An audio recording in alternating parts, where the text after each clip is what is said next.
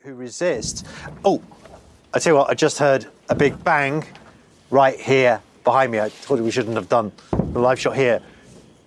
There are big explosions taking place in Kiev right now. I can't see where they're... This was Kyiv, Ukraine, on February 24th, 2022. Russian President Vladimir Putin had just given a big speech announcing a, quote, special military operation. And CNN's Matthew Chance was breaking it down on live TV when all of a sudden... Oh, there's another one. I've got a flak jacket right here. Let me just get it. Russian missiles started falling around the country's capital. Fast forward to last week, February 20th, 2023. Morning, Mr. President. On those very same streets, just steps away from where Matthew Chance heard those first explosions, U.S. President Joe Biden stepped out of a car to greet Ukrainian President Volodymyr Zelensky. Ready to go in? This is my 8th trip. To make everyone more significant. We're here to stay. Biden's trip was top secret and truly unprecedented. No U.S. president in modern history has ever visited an active war zone where U.S. troops weren't deployed. And as if to underscore just how active it still is, just as Biden and Zelensky were stepping out of St. Michael's Cathedral, air raid sirens rang out. It's been a full year since Russia's unprovoked invasion began. Kyiv has held, but so many other cities and towns have not. Scores of soldiers and civilians, both adults and children, have been killed. But through all of that bloodshed, everyday Ukrainians have dropped everything to fight back. My guest this week is CNN Chief International Correspondent Clarissa Ward. She spent the last year crisscrossing the country, talking to them about why and how far they're still willing to go.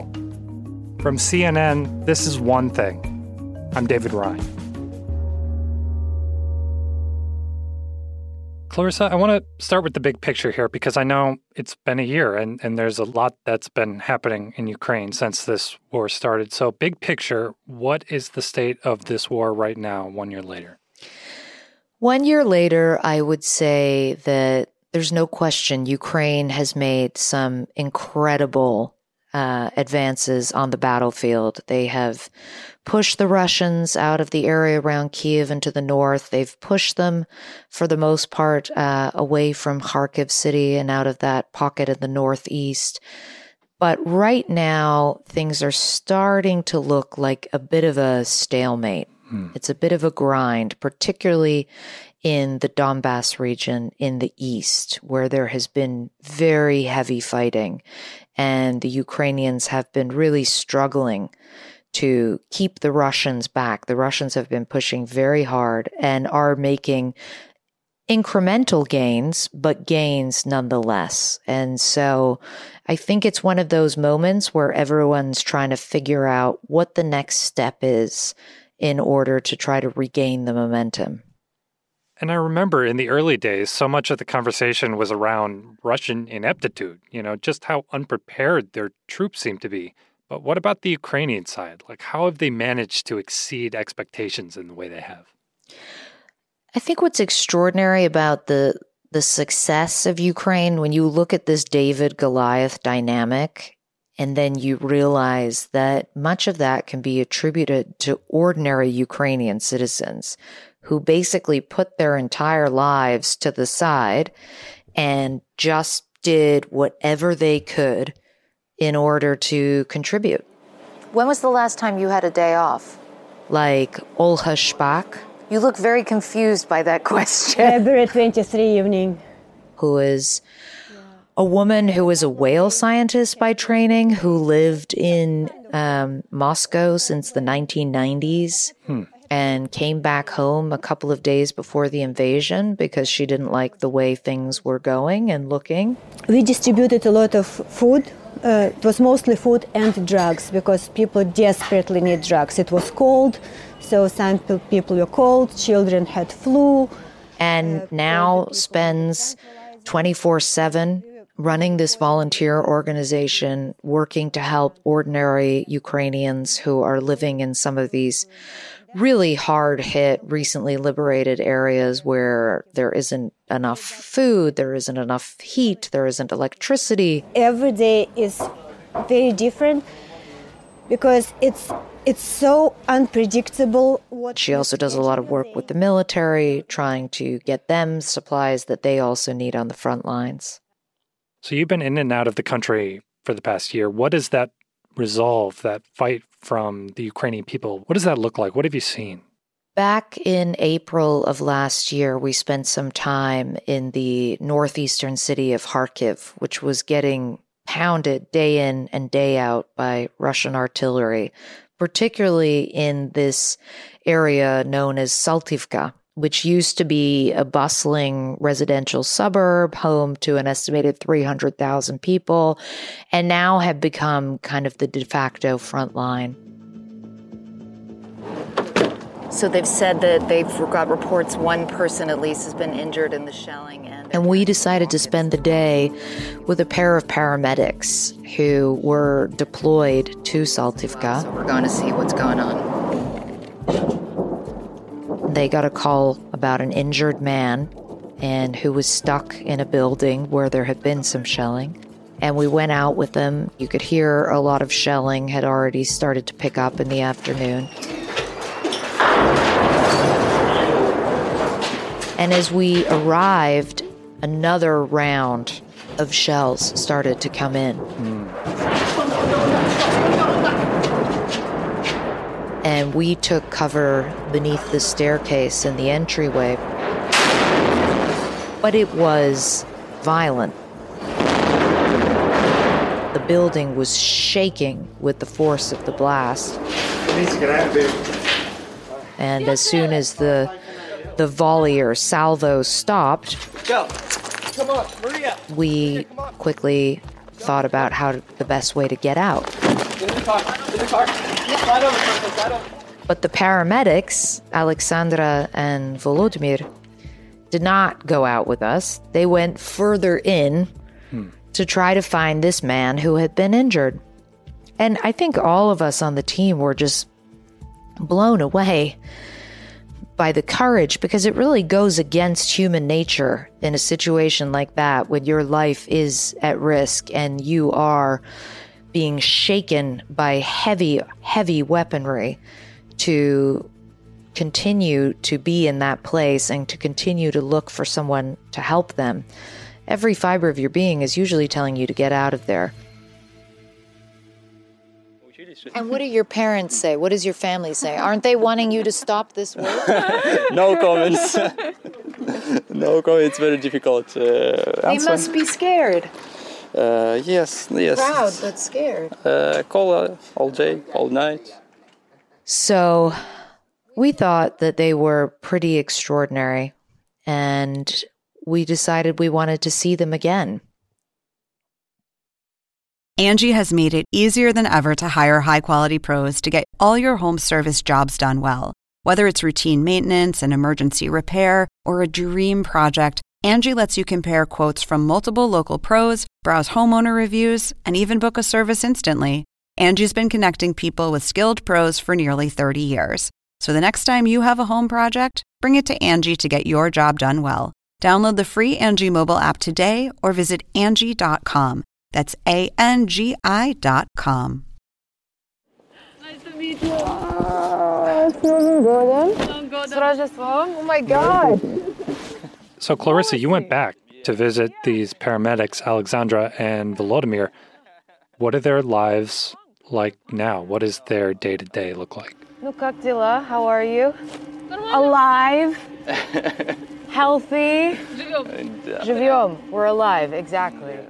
The situation in Kharkiv is much better now in terms of security. The shelling is much further away. There are still missile attacks, but they're not as common. What kind of work is it now? The patients before war. Yeah. It's now no trauma or injuries or something like that. It's heart attack, stroke. And these two paramedics are still there every day. And whether they're deployed to somewhere near the front lines helping out there, or whether they are just helping people who might fall off a ladder or have a heart attack, they have not wavered in this conviction that they want to serve their community. And your families are good? You have kids. What's your дети? One. Один, yeah. Son. Yeah.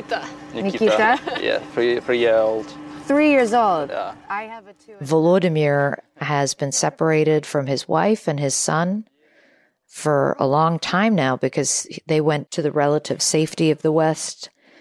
That takes courage and it takes discipline, and it's a sacrifice.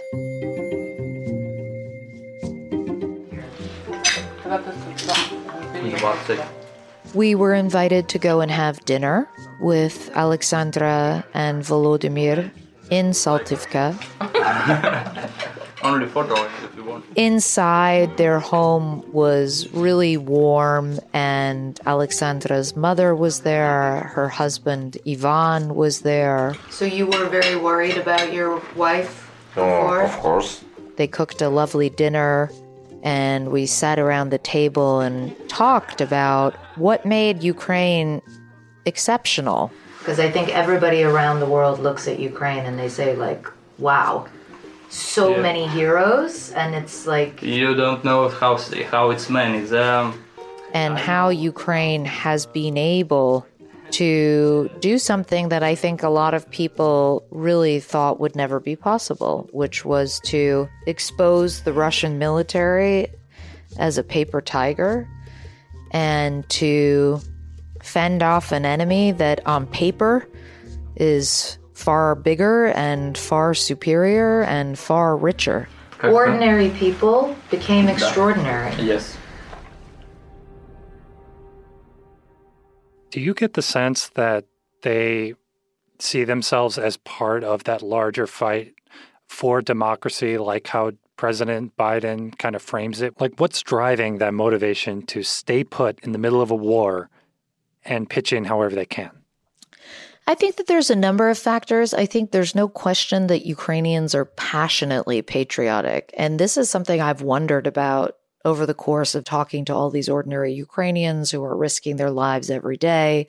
This idea of what would it be like if this happened in the US or in the UK, and would people meet the moment in the same way? And would they sacrifice so much for their country in the same way? What is it that has allowed Ukraine and Ukrainians to come this far?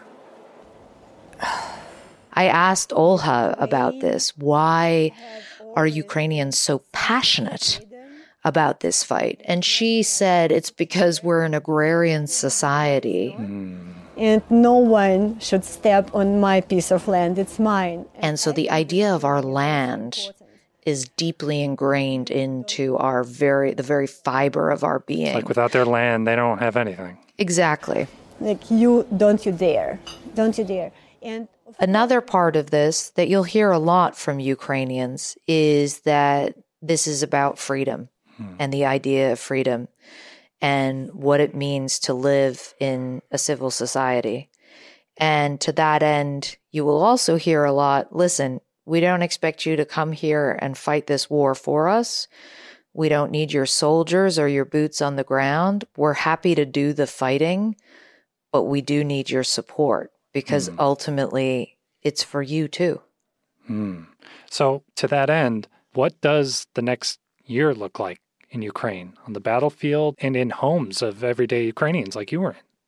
I think a lot of people are anticipating that there will be some kind of a spring offensive on the Ukrainian side and the Russian side. The Russians have more than 100,000 mobilized troops who they haven't yet deployed in theater. And so there's a little bit of anxiety about where they will be stationed and what that push will look like.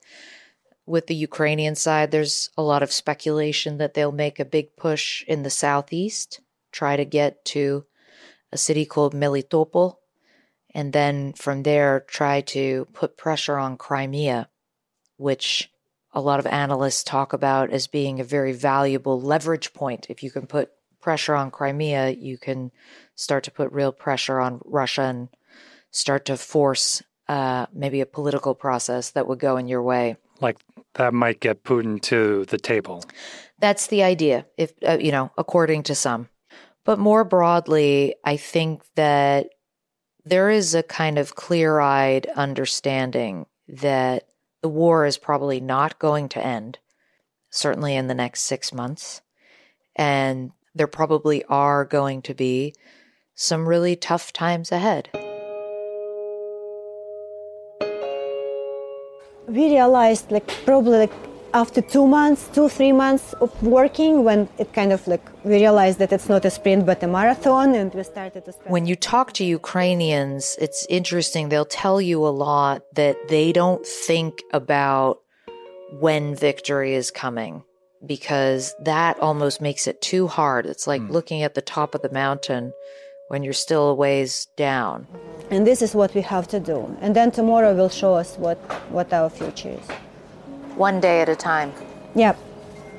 Yeah.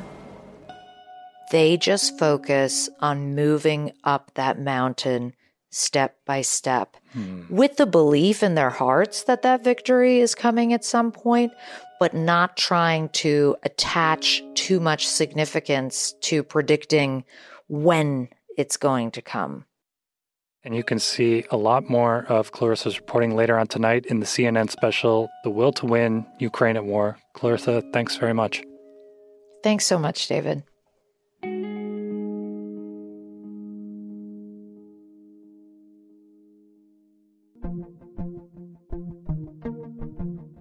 One Thing is a production of CNN Audio. This episode was produced by Paolo Ortiz and me, David Rind. Matt Dempsey is our production manager, Bez Jamil is our senior producer, Greg Peppers is our supervising producer, and Steve Lichtai is the executive producer of CNN Audio. Special thanks this week to Brent Swales, Alicia Lee, and Jessica Smalls. And one more thing before we go.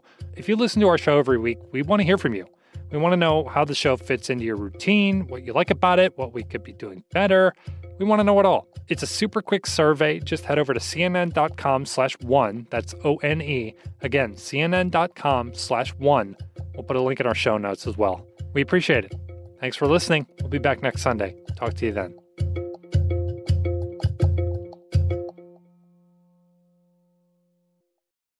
I'm Dr. Sanjay Gupta, CNN's chief medical correspondent.